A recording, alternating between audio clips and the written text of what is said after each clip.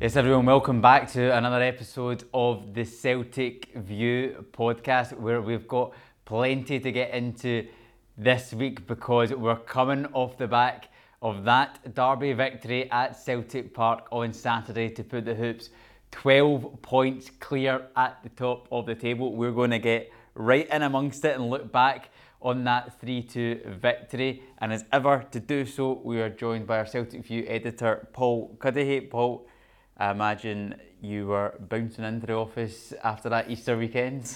Yeah, I mean, it's probably one of my favourite 3-2 games that we didn't actually win, bizarrely enough. But no, it was great. It was great, great win. As you say, 12 points clear at the top of the table. So 7 games to go, and we're almost there. We are almost there. We are. We're going to have a full review of the game on Saturday. We're also going to look ahead to the next match for the first team, which is away to Kilmarnock on Sunday. Plus, there is all the B team and women's team reaction and previews, because it's a big week for the women's team as well. We're going to be playing Glasgow City at the weekend.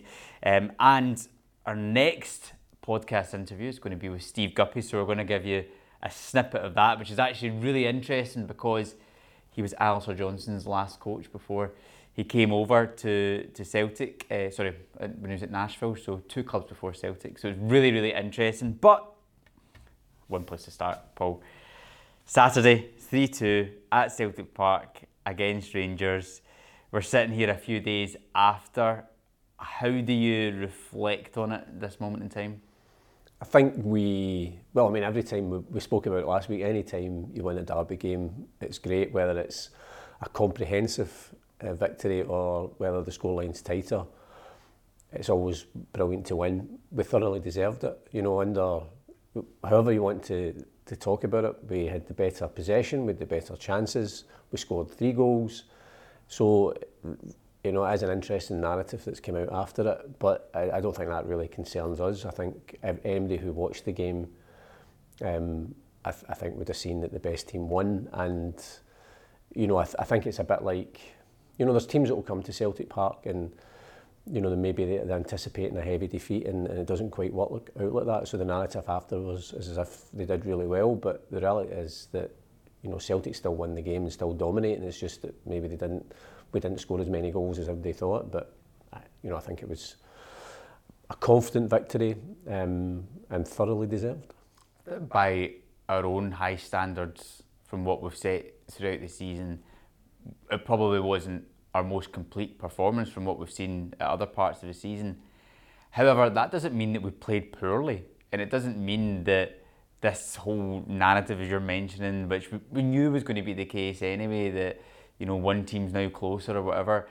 We weren't completely at it, but we were still by far the better team. I think when you look back at the game, the chances that we created were all through our own good football and our good movement and opening spaces. And the only chances that Rangers really had in the game were obviously score from the free kick and then maybe from a couple of little errors from ourselves. But in the piece, 3-2, we were the better team, and maybe that's not what's getting communicated now in the days after it. But when you look back, if we go through the goals then, starting off, even that first sort of 20 minutes in the game where it was a little bit tight, we weren't really finding our passing angles as well. But we've got so many quality players in our team. And when Kyogo gets opportunities, he scores them. We've seen it since he joined the club. He seems to be getting more and more clinical, to the point that when he missed a chance the weekend before against Ross County, it's this big massive thing because you don't expect to see it that often. But I mean, just a word on Kyogo, just how good is he when he gets in those situations? Well, I mean, what's that, 5 goals in his last 3 derby games. I think, when you watch him throughout the course of the 90 minutes or for however long he stays on, his movement is just incredible with or without the ball. I think he puts pressure on the opposition back line, so they're never quite sure where he is, but they know he's near. So it forces them into being a bit more rash in terms of their distribution. I think he makes so many runs and the ball doesn't come to him, but his head never goes down, he never moans, he just goes back in, makes the next run. And then when he's in and around the box, and any time you watch his goals, there's just these slight, the movements, so that he finds that wee half yard of space, and I'm not sure whether how much of that you can teach, or whether it's just something instinctive, that there's times in and around the penalty area you think, how does he know that's where he should be, or where he's going to get the ball there. I think for the first goal, Matt O'Reilly needs to take a lot of credit, because his first touch to take him just beyond the Rangers defence was exceptional. And I don't know how many assists he's had this season. I think a lot of our goals come from him, his creativity, and again, maybe that goes under the radar a wee bit, but it was a wonderful, obviously to that first touch, but then also to be able to cut the ball back. And again, I think the Celtic players know we put it into those spaces and Kyogo's going to be there, but to almost like control it and spin in the one movement and score was superb. But he's just an exceptional striker. That just highlights what's worked on in training. That goal where Matt O'Reilly probably doesn't even need to get his head up. He knows exactly the position to put it, and Kyogo knows exactly the position that Matt O'Reilly is going to put it. That is something that you can train, and that's what you can practice on, and that's what the manager does, and that's why we are the dominant team in Scotland, because we get all of those little intricacies spot on in the game. People could just look at it and go, oh, he's lucky that he's put the ball in there and Kyogo's there. It's not the case at all. That is worked on every single day in training. And for Kyogo, he doesn't even look at the goal.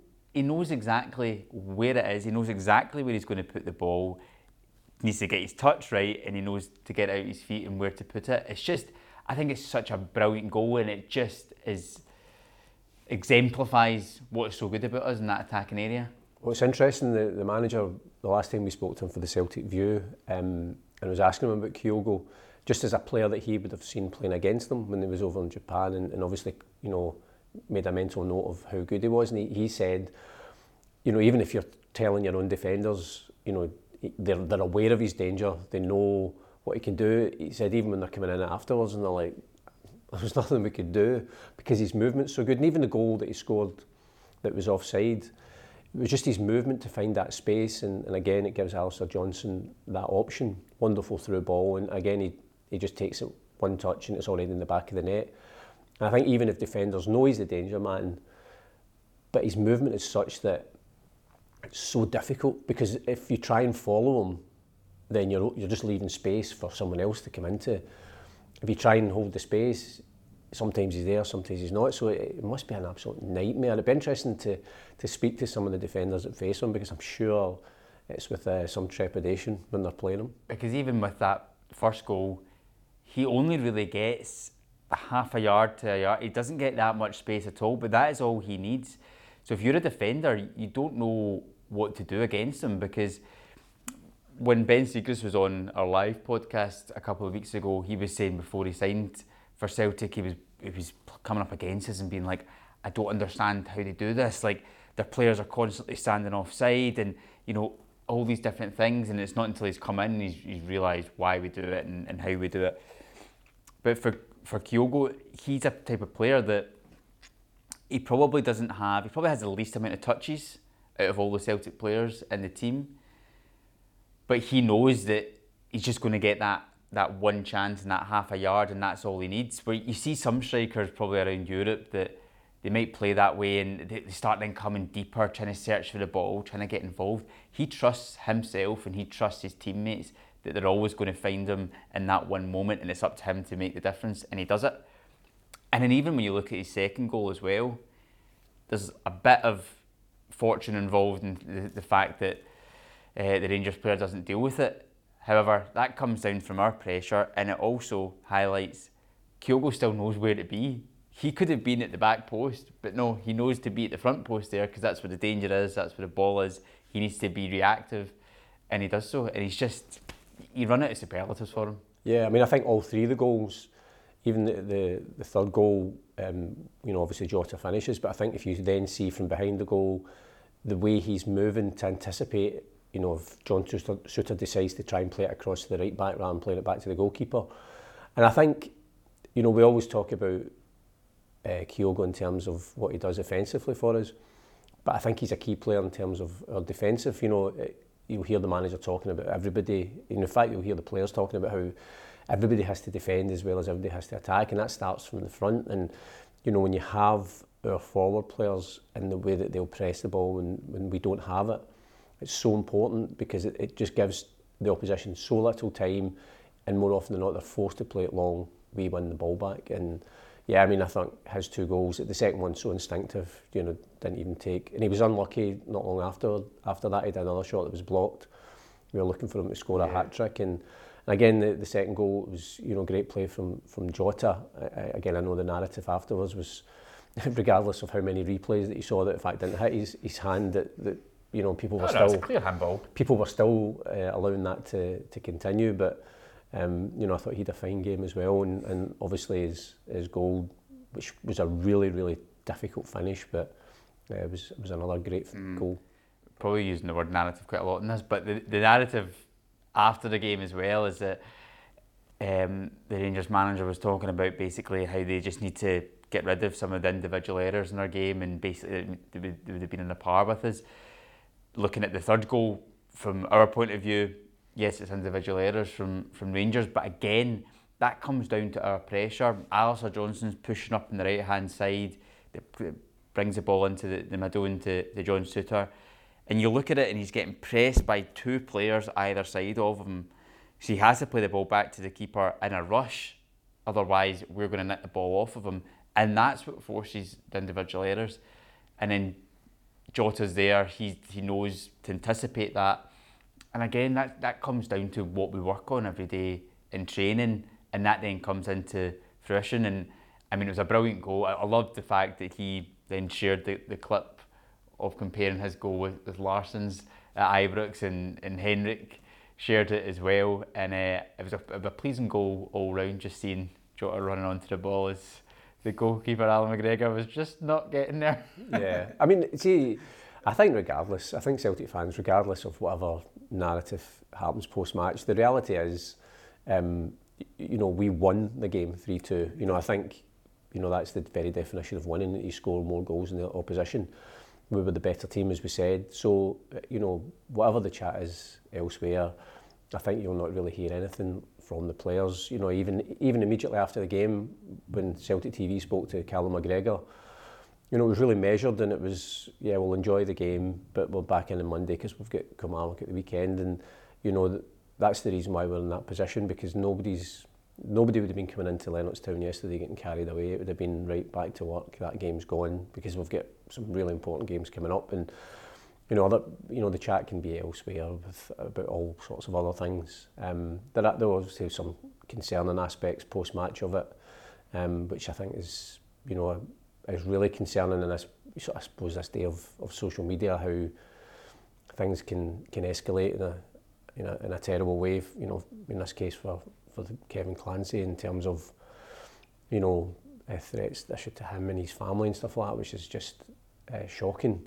But I think Celtic would just take the points and we move on. We do indeed. In terms of some of the other individual performances, there was a couple that I just wanted to highlight. I think Alistair Johnston, that was his first experience of a derby at Celtic Park. He's completed the trio now at Hampden, Ibrox and Celtic Park, and he just seems to keep growing and growing with every game, and you can just tell watching him, he looks like the type of player, and he said it afterwards as well to Celtic TV, he lives for those games where he needs to get stuck in, and he showed it again.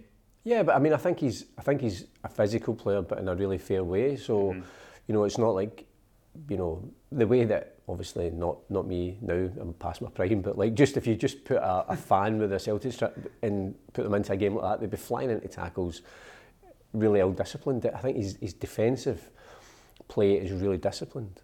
I think he must be a player that other, you know, opposition don't like to come up against, because it's difficult to get past them. They know there's a physical battle that the chances are they're going to lose, and then you give them the ball and creatively.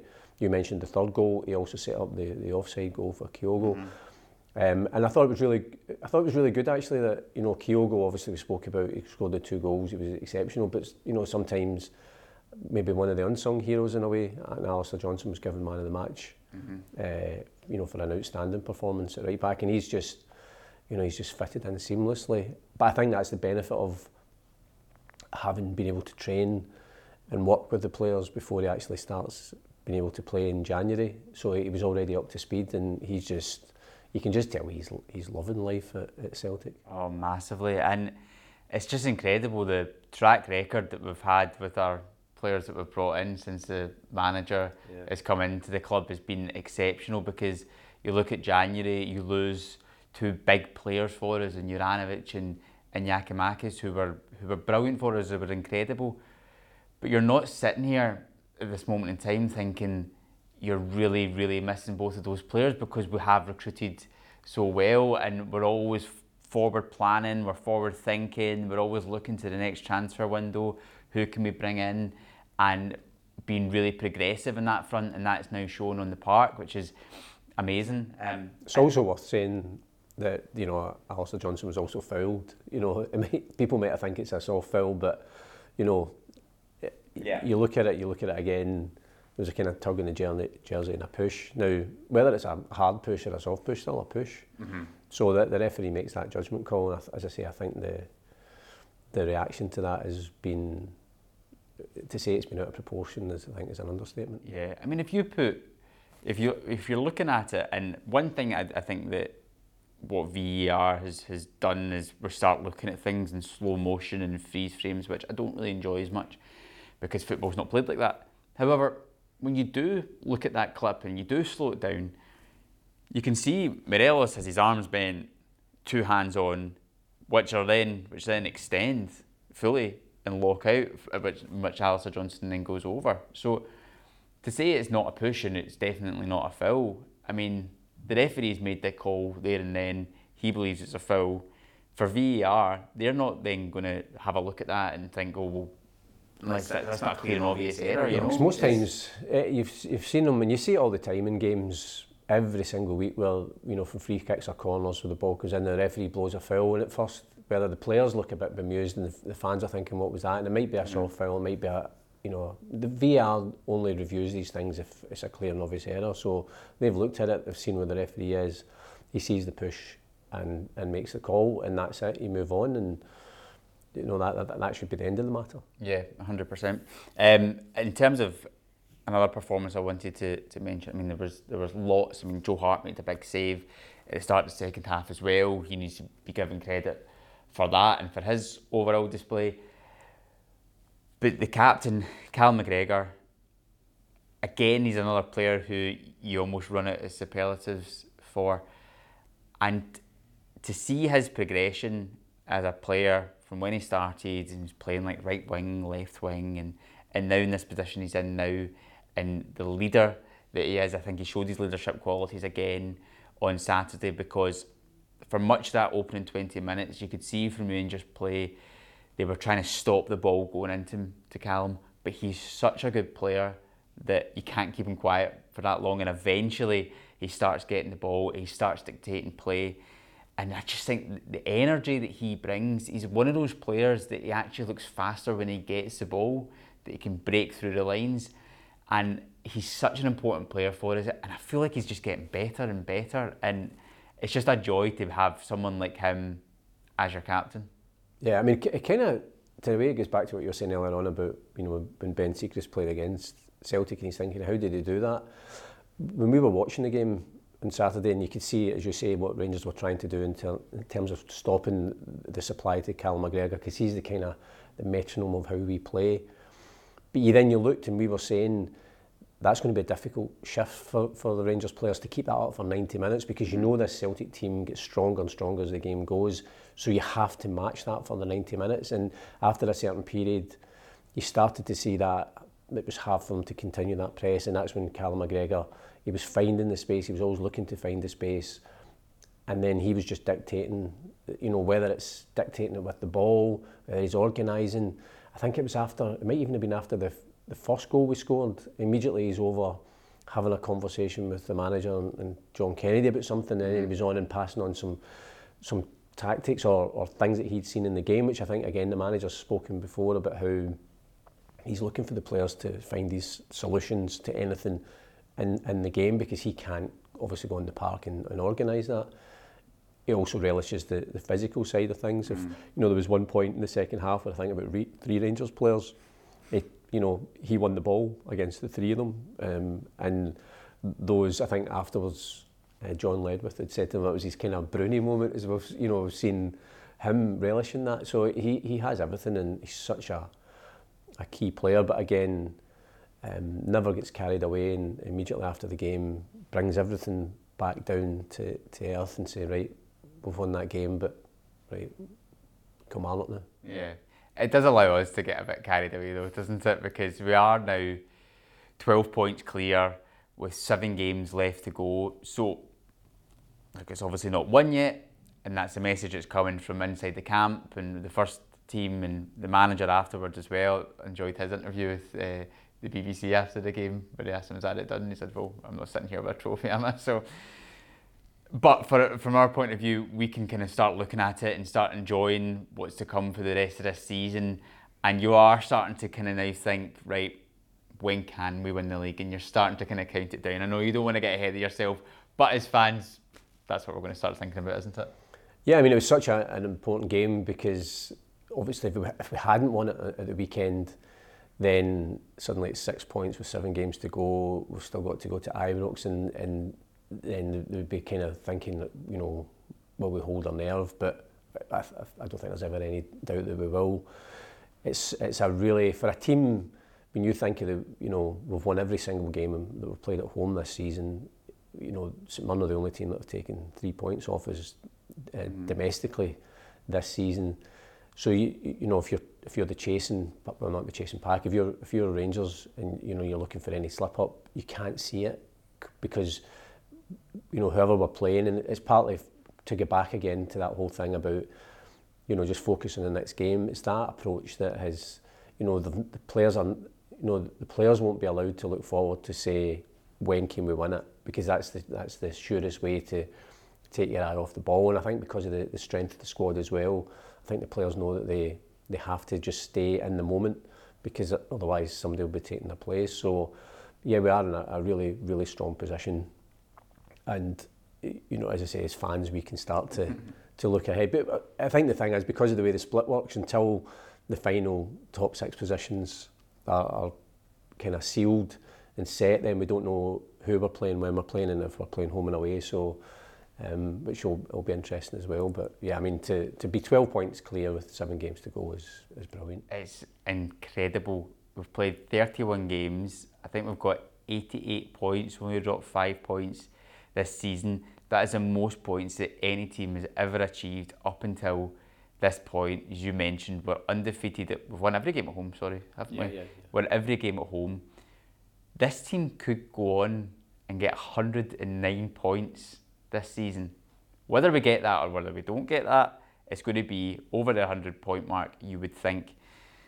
I mean, this team could go on and break records, and if they do that, well, maybe they don't even have to do that. This team, I think, when we look back on it in years to come, it's going to sit up there in that sort of pantheon of modern great Celtic teams, in my opinion. Yeah, and I think one of the key things to that is the fact it's not just the fact that we're so dominant, because there has been other seasons we've dominated.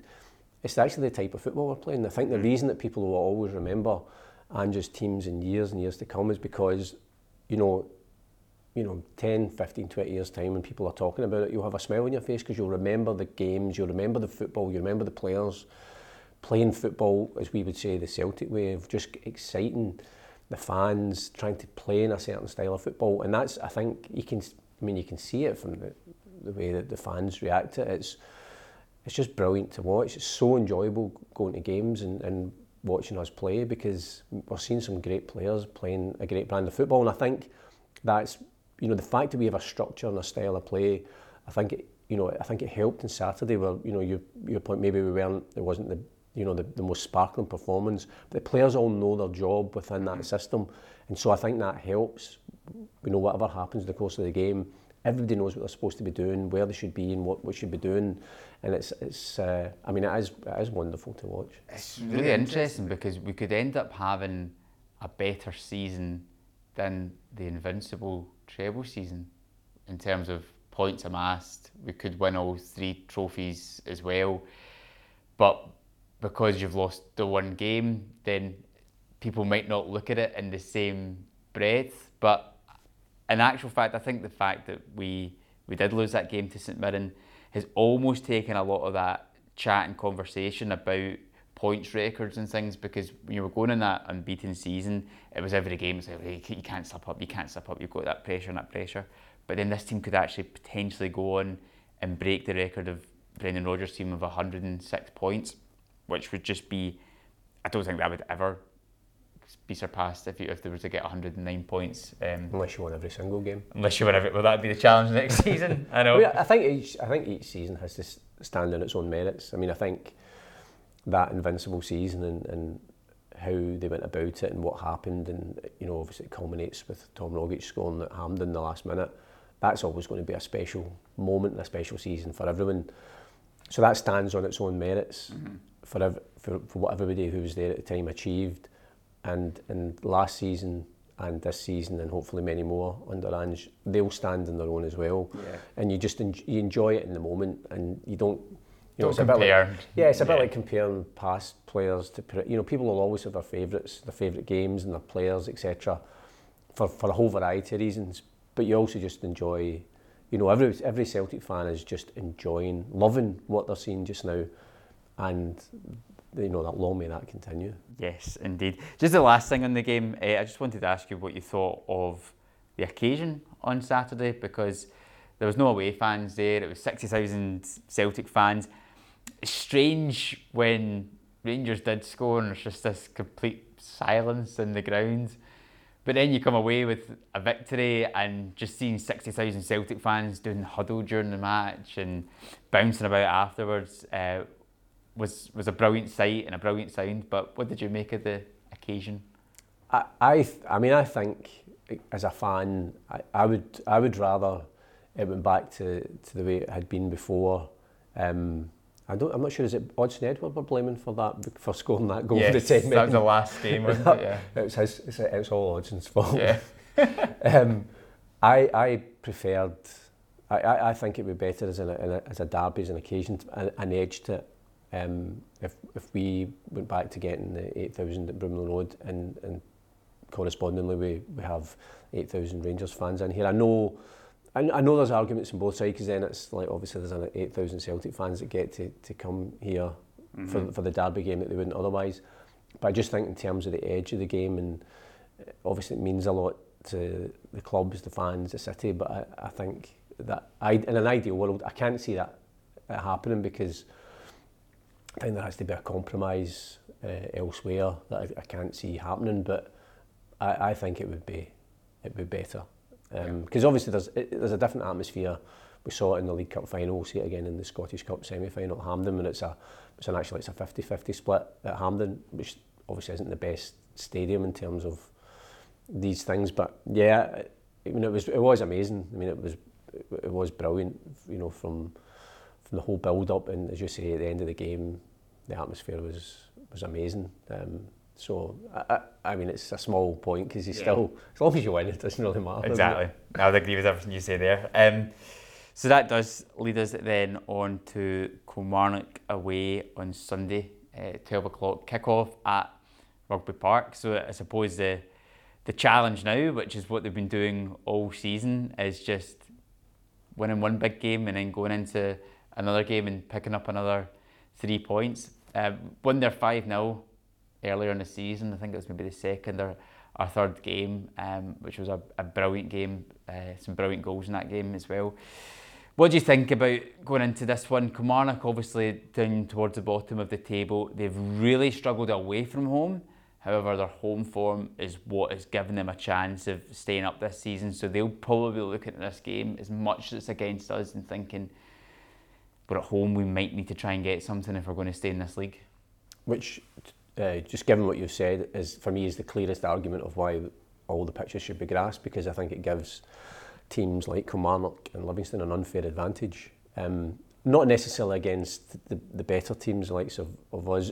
I never like playing on the artificial surface. I think it does change the whole complexion of the game. It does give the home side such an unfair advantage. But I think in terms of they may be playing against teams in and around where they are in the league, and I think the fact that, you know, if Kilmarnock aren't good enough, it shouldn't be down to the artificial surface that helps them. So I think in top flight Scottish football there should be no artificial surfaces at all. And I think it, you know, what I think's been good the last couple of seasons, you know, we saw it at Livingston last season where we, you know, it was a notoriously difficult ground for us, and that's kind of changed a bit. And I think it goes back to, you know, we've heard the manager saying right from day one, we know when he came in and he was having to build an absolutely new team, no excuses. There was nothing he was going to give the players or he was going to offer as an excuse. We either win the game or we don't. And I think that's the same when we've been going to Rugby Park or going through to Livingston. Doesn't matter what the surface is, we just have to go out and win, and I think you've seen that. So the fact that we won 5-0 last time there, I think tells you everything. So you would expect us, especially with having a full week to recover and prepare, which is good. You know, we'd expect 3 points. Rugby Park was a bit of that was like the bogey ground pre-Livingston. It went from Kilmarnock to then they went out the league, and then it went to Livingston for a little while. So it's good that at the moment we don't really have any bogey grounds. You're looking at stadiums and venues and things, and you always think of Tynecastle and think, that'll be one of the tougher fixtures. But in this season, we won there 4-0 in the Scottish Cup, and we had that 4-3 game there. So we just keep batting all these old kind of bogey grounds away. Rugby Park is a venue. Have you got any decent memories of games there? The one that really springs to mind for me is the game where we won 6-0 to win the league title in 2012, Neil Lennon's first league title, where we had 3 stands full of Celtic fans. We played brilliant football on that day as well. I remember being at that game, and that was an amazing experience. But does anything come to mind for you? Probably there was the one where Tom Rogic scored the wonder goal, just as a moment of absolute beauty, and only somebody like Tom Rogic could score a goal like that. Was it 2007 when Naka scored the free kick with almost the last kick of the ball? And I think John Kennedy might have played in that game, but certainly, you know, that was quite emotional when he'd come back, and, you know, after doing the lap of honour after the game, and again just a moment of Nakamura magic. You know, he get caught up in the moment, taking his top off and everything. So yeah, that was special. He always scored against Kilmarnock. He always scored at Rugby Park as well, and it was always free kicks every single time. I think if you look back in all of his free kick goals for Celtic, probably the majority of them are at Rugby Park. I think it was like Alan Coombe, who was a goalkeeper as well. I remember John Hartson, I think, might have made his debut there, and there was a moment, I can't remember if he might have come on as a sub. I just remember there was a moment down at the corner flag, and the Kilmarnock player, I don't know if he was trying to shepherd the ball out of play, and he was just right in front of the Celtic fans, and John Hartson came in and just took him out. And I don't know if that was just his way of like trying to ingrace himself with the fans, and you're looking at it going, I think he'd get booked for it, but setting the tone. Yeah. And then obviously the 110 goals he scored for us after that was pretty decent. Not bad, yeah. Well, we'll get predictions then a little bit later on for that game, for the game against Kilmarnock away on Sunday. We're going to come back and have a full rundown on the B team and the women's team. But first of all, we're going to give you a little snippet of our next Celtic View podcast interview, which is with our former winger Steve Guppy, who played alongside John Hartson in that team with Martin O'Neill. It was a really interesting chat looking back on his time at Celtic, but also interesting because of his connection with Alistair Johnston, because it's there that Steve Guppy is a coach at Nashville, and that is where Alistair Johnston once played his football. So he's got some good stories of working alongside him, and we're going to give you a little bit of that just now. I mentioned there, Steve, that you're now over in Nashville. I think that's a good place to start, just to let Celtic fans know what it is that you're doing nowadays. Yes, no, I mean, as a coach now, it's funny, you never know where this game's going to take you.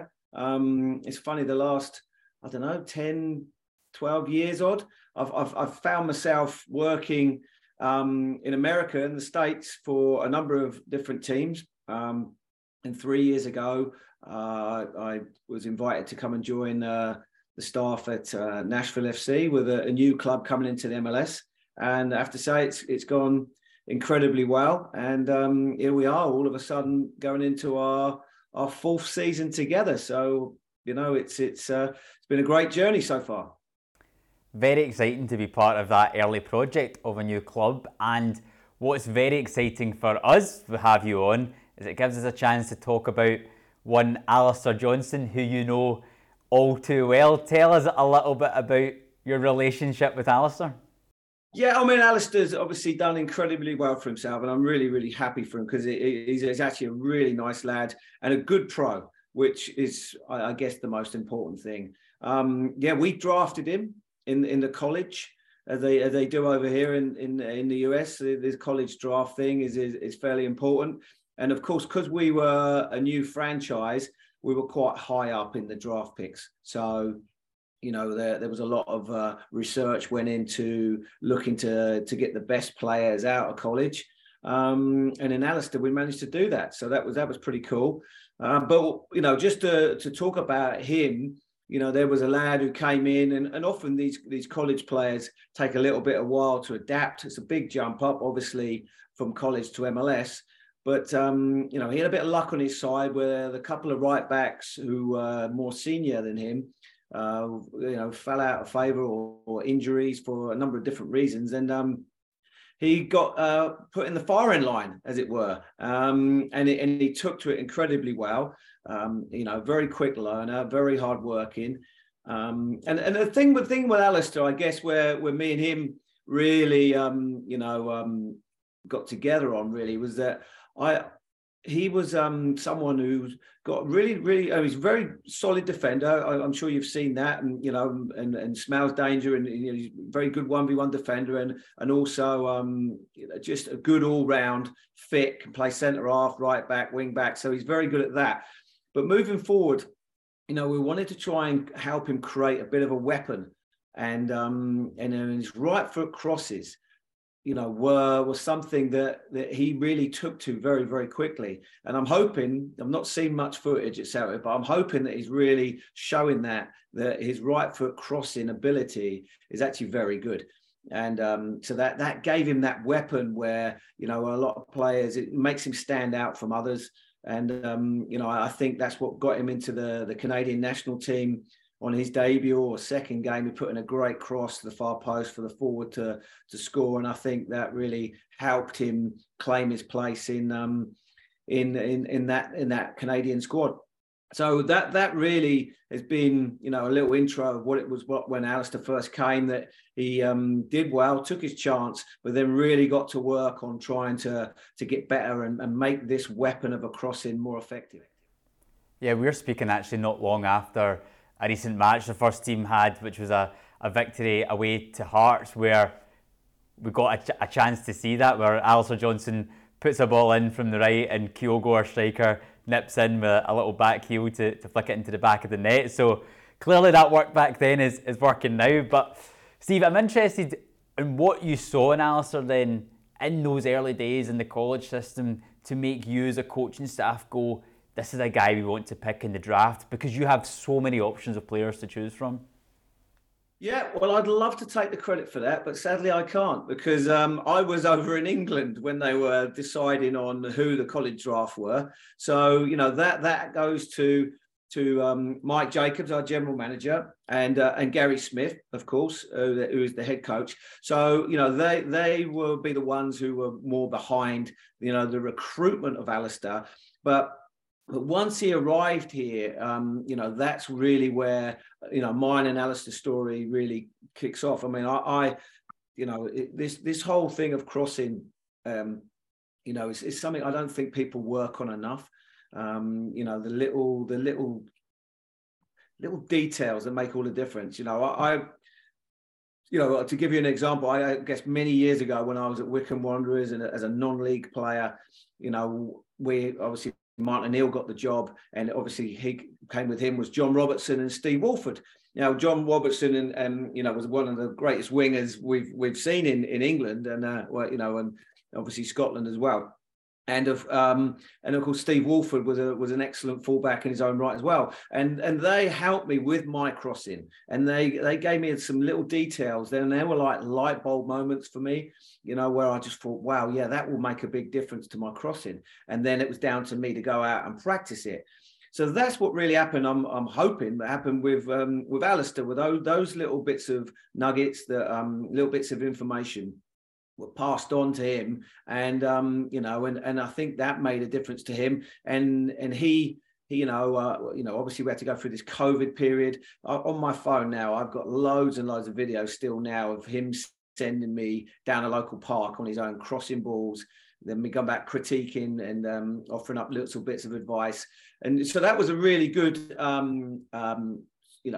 adventure that we went on, really, to try and improve his crossing.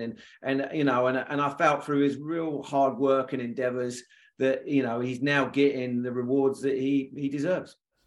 He is absolutely taken to Celtic like a duck to water, particularly with the system that our manager plays, Ange Postecoglou. It's very different for fullbacks having to play inside, coming into midfield, and he has just absolutely excelled at it. But I'm interested to know, during that time that you worked with him, did you always see him making that development forward into a club like Celtic? And you mentioned a little story there about training in a park. I don't know if there's anything else that you can tell us that maybe people don't know about Alistair. Well, I mean, yeah, I think the whole telling you about down the park, I mean, obviously it was extreme because of the way COVID changed everything. But, I'm sure there'd be plenty of players who didn't do the work, and COVID was just a period where, they sat at home and did nothing. I'm sure there's plenty of those who were around. But Alistair, had that burning desire to achieve, try and become as good as he could be, go and obviously wanted to play for us, wanted to get in the first team first and foremost at Nashville, which was no mean feat.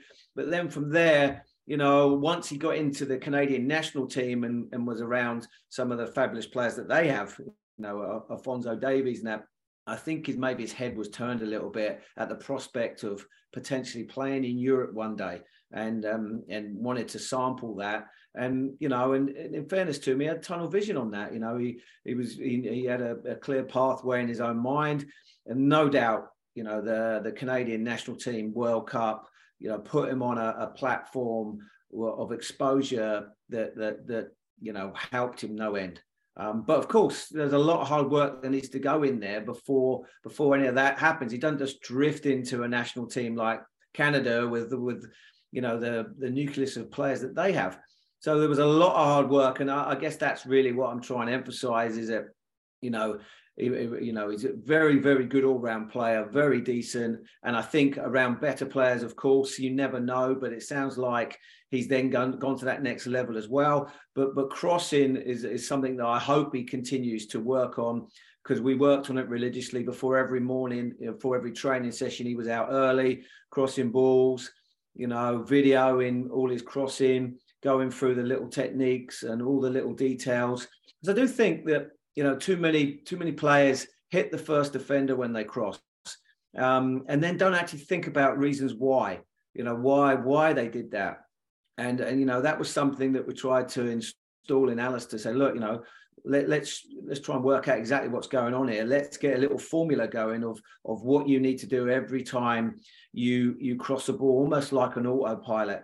Alistair's not really one who's going to take a player on, but if you give him time, and very similar to David Beckham, don't get me wrong, David Beckham was, a fabulous world-class player. I'm not saying that, but David Beckham wasn't great at beating players either. But if you gave him time and he had a chance to cross, then he almost went into a little bit of an autopilot, if you watched him cross, there was a little pattern of things he did.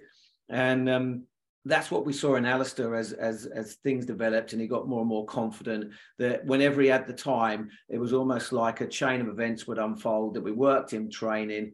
And I guess that's what you see. You try and offer the advice, they practice it.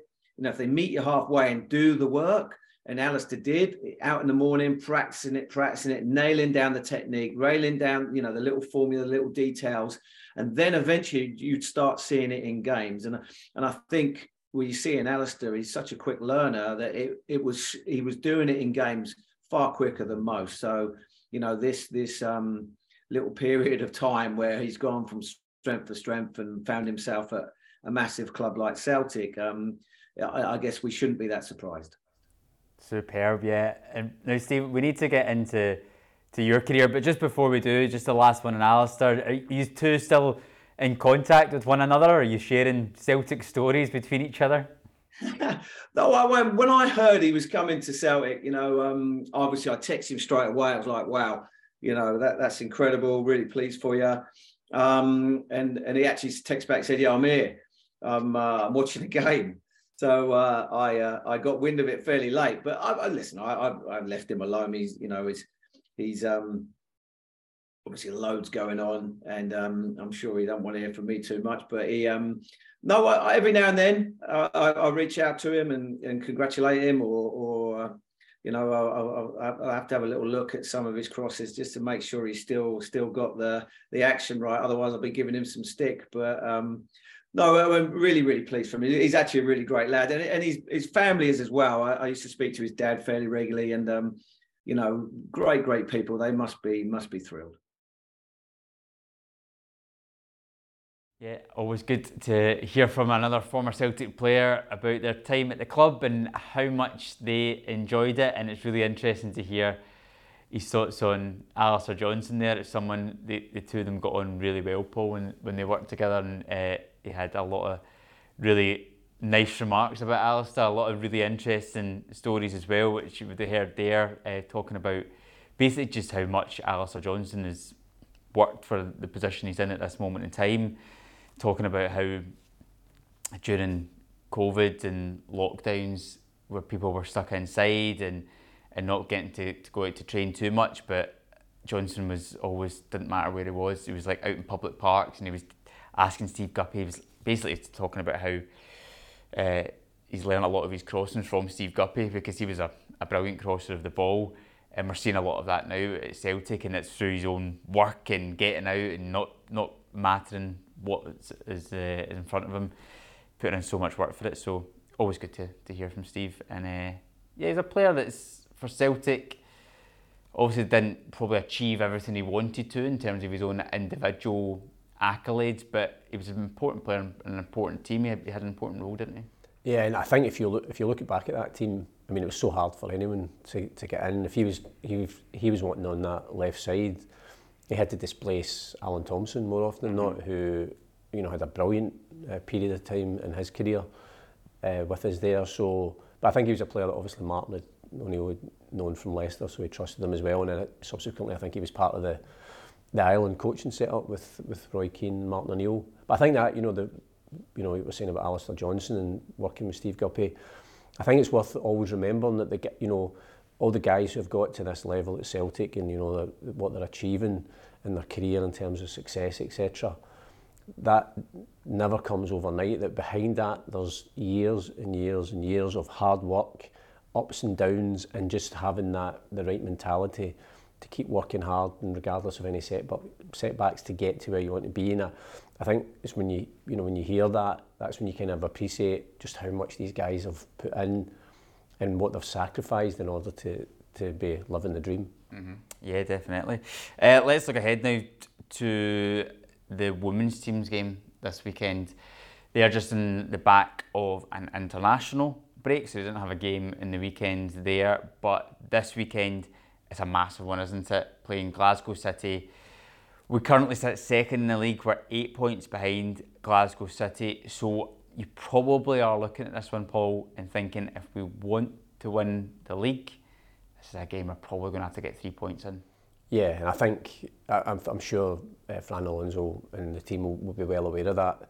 I think the games against Glasgow City have been really tight, and they've kind of come down in favour of City this season. But, I think if we can reduce the gap to 5 points, and I think there's still maybe 8 games after that, and we've still got to play them again, and there's other big games. They've got to play Rangers a couple of times.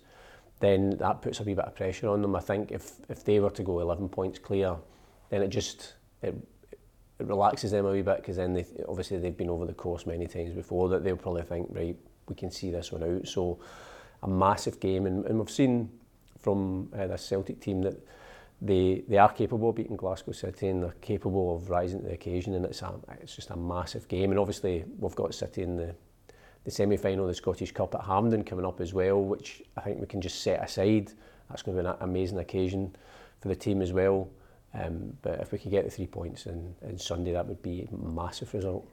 It's massive in the hunt for the league title, but also, even if we don't manage to win the league this season, it's still really important to finish in second place, because with that you get the chance to then go into the Champions League next season, which we didn't have this year because we finished third in the last campaign. So if we can get 3 points here, that would be huge, because Rangers are still going to have to play Glasgow City another 2 times, I think. I don't think they've played each other in a split yet, so there's definitely going to be points dropped by one of those teams on 2 occasions, so it's going to be massive. And as you said, it then leads up to a really big week the following week as well, because we play Hearts away, and then we play Glasgow City in the Cup as well. So if you could get one over Glasgow City on Sunday, then that might just help the team for that big week.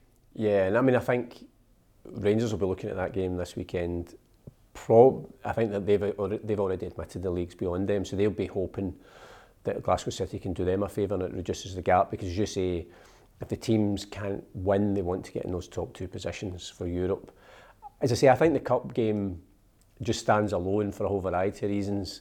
You know, there's maybe a wee edge because Glasgow City, we beat them in the final with 10 players, 3-2 after extra time last season at Tynecastle, but the fact is the game's going to be at Hampden for the first time, which is a big step forward in terms of the women's game and the profile of the women's football in Scotland.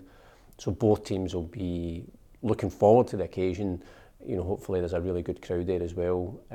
But you know, maybe just in the back of our players' heads, if we can get the victory next weekend, then we're thinking, right, well, let's go and do it again. Yeah, that's going to be really exciting, I imagine. We'll touch on that more next week, but the chance to play a semi-final at Hampden Park, and then if you get the chance to play in the final again at Hampden, probably really important, you would say, or in my opinion anyway, important for the women's game in general, that we're giving the women that equal access to the way that the men do, and that opportunity that when you get to a semi-final of the Scottish Cup, you know you're going to be playing at the National Stadium and at Hampden Park, and allowing them the opportunity to get more experience of playing there, because there'll be players in the Celtic team that have ambitions of them going on to play for Scotland, and to get more familiarity with the stadium will help in that, hopefully, in the future. So yeah, that will be an exciting week, but one we'll probably touch upon next week, and hopefully do so in the back of a victory against Glasgow City. For the B team, they were in action at the weekend, and they got a 1-0 win against away to Caledonian Braves. Adam Brooks got the goal. They bounced back from a draw against Dalbeattie Star in the midweek following. And this week they're playing East Stirlingshire, which is their last game in the Lowland League. It's mad to think that. Obviously they've played the amount of games, but it's just weird to see a season finish so early. Yeah, I think obviously because the other 2 seasons are continuing to go. It was interesting the post-match comments of Steve McManus after that game on the weekend, that the previous midweek, I think we'd been beaten Dalbeattie Star 2-0 in control, and then there was a kind of 10-minute period where they scored twice, and he said it was as disappointing, I think, as they'd felt all season in terms of, you know, the position they were in the game, and, you know, letting that 2-goal lead slip. And again, as part of it, we spoke about it plenty of times of this season. You know, there's so many different objectives for the young players, but one of them, I think, that the coaches are always looking is that how do they respond to setbacks, and I think that's what he was, you know, both Stephen and Darren were looking for, was that response. I think we missed a penalty before we scored the penalty as well, and, you know, deserved to win. So I think they were pleased the fact that, you know, we returned to winning ways. It was important for the players, but strange, as you say, that the season's coming to an end. I think Spartans had won at the weekend, so they're going to be the team, regardless of whether they end up winning the league. They're going to be the team that's going to progress into the playoffs from the Lowland League. I think they play I'm not sure if it's the winners of the Highland League. Yeah. So, it's a big step for them. We saw Borryrigg Rose progressing from the Lowland League into League Two last season. But, it's a young Celtic side. They've done really well this season. And what that will hopefully give the B team players an opportunity is to spend the next 6 weeks or so just hammering in the door of the first team and trying to get involved in more first team training. We're seeing that already. We saw Rocco Vata on the bench again for the game at the weekend. And I'm sure, apart from the fact that as every Celtic fan would have been hoping we'd have been well ahead, and then there might have been a wee chance he might have got a wee cameo. But I think the fact that, again, as an experience for just a teenager to be in and around the first team for such a big game, to see, I think, the learning experience of that. I've seen how these players prepare before the game for that, and what's involved, I think, is invaluable. And I think, as you say, there'll be a few of them that will be hoping over the next 5-6 weeks. Quite a few of them are training with the first team, that maybe one or two more might get their chance. Yeah, 100%.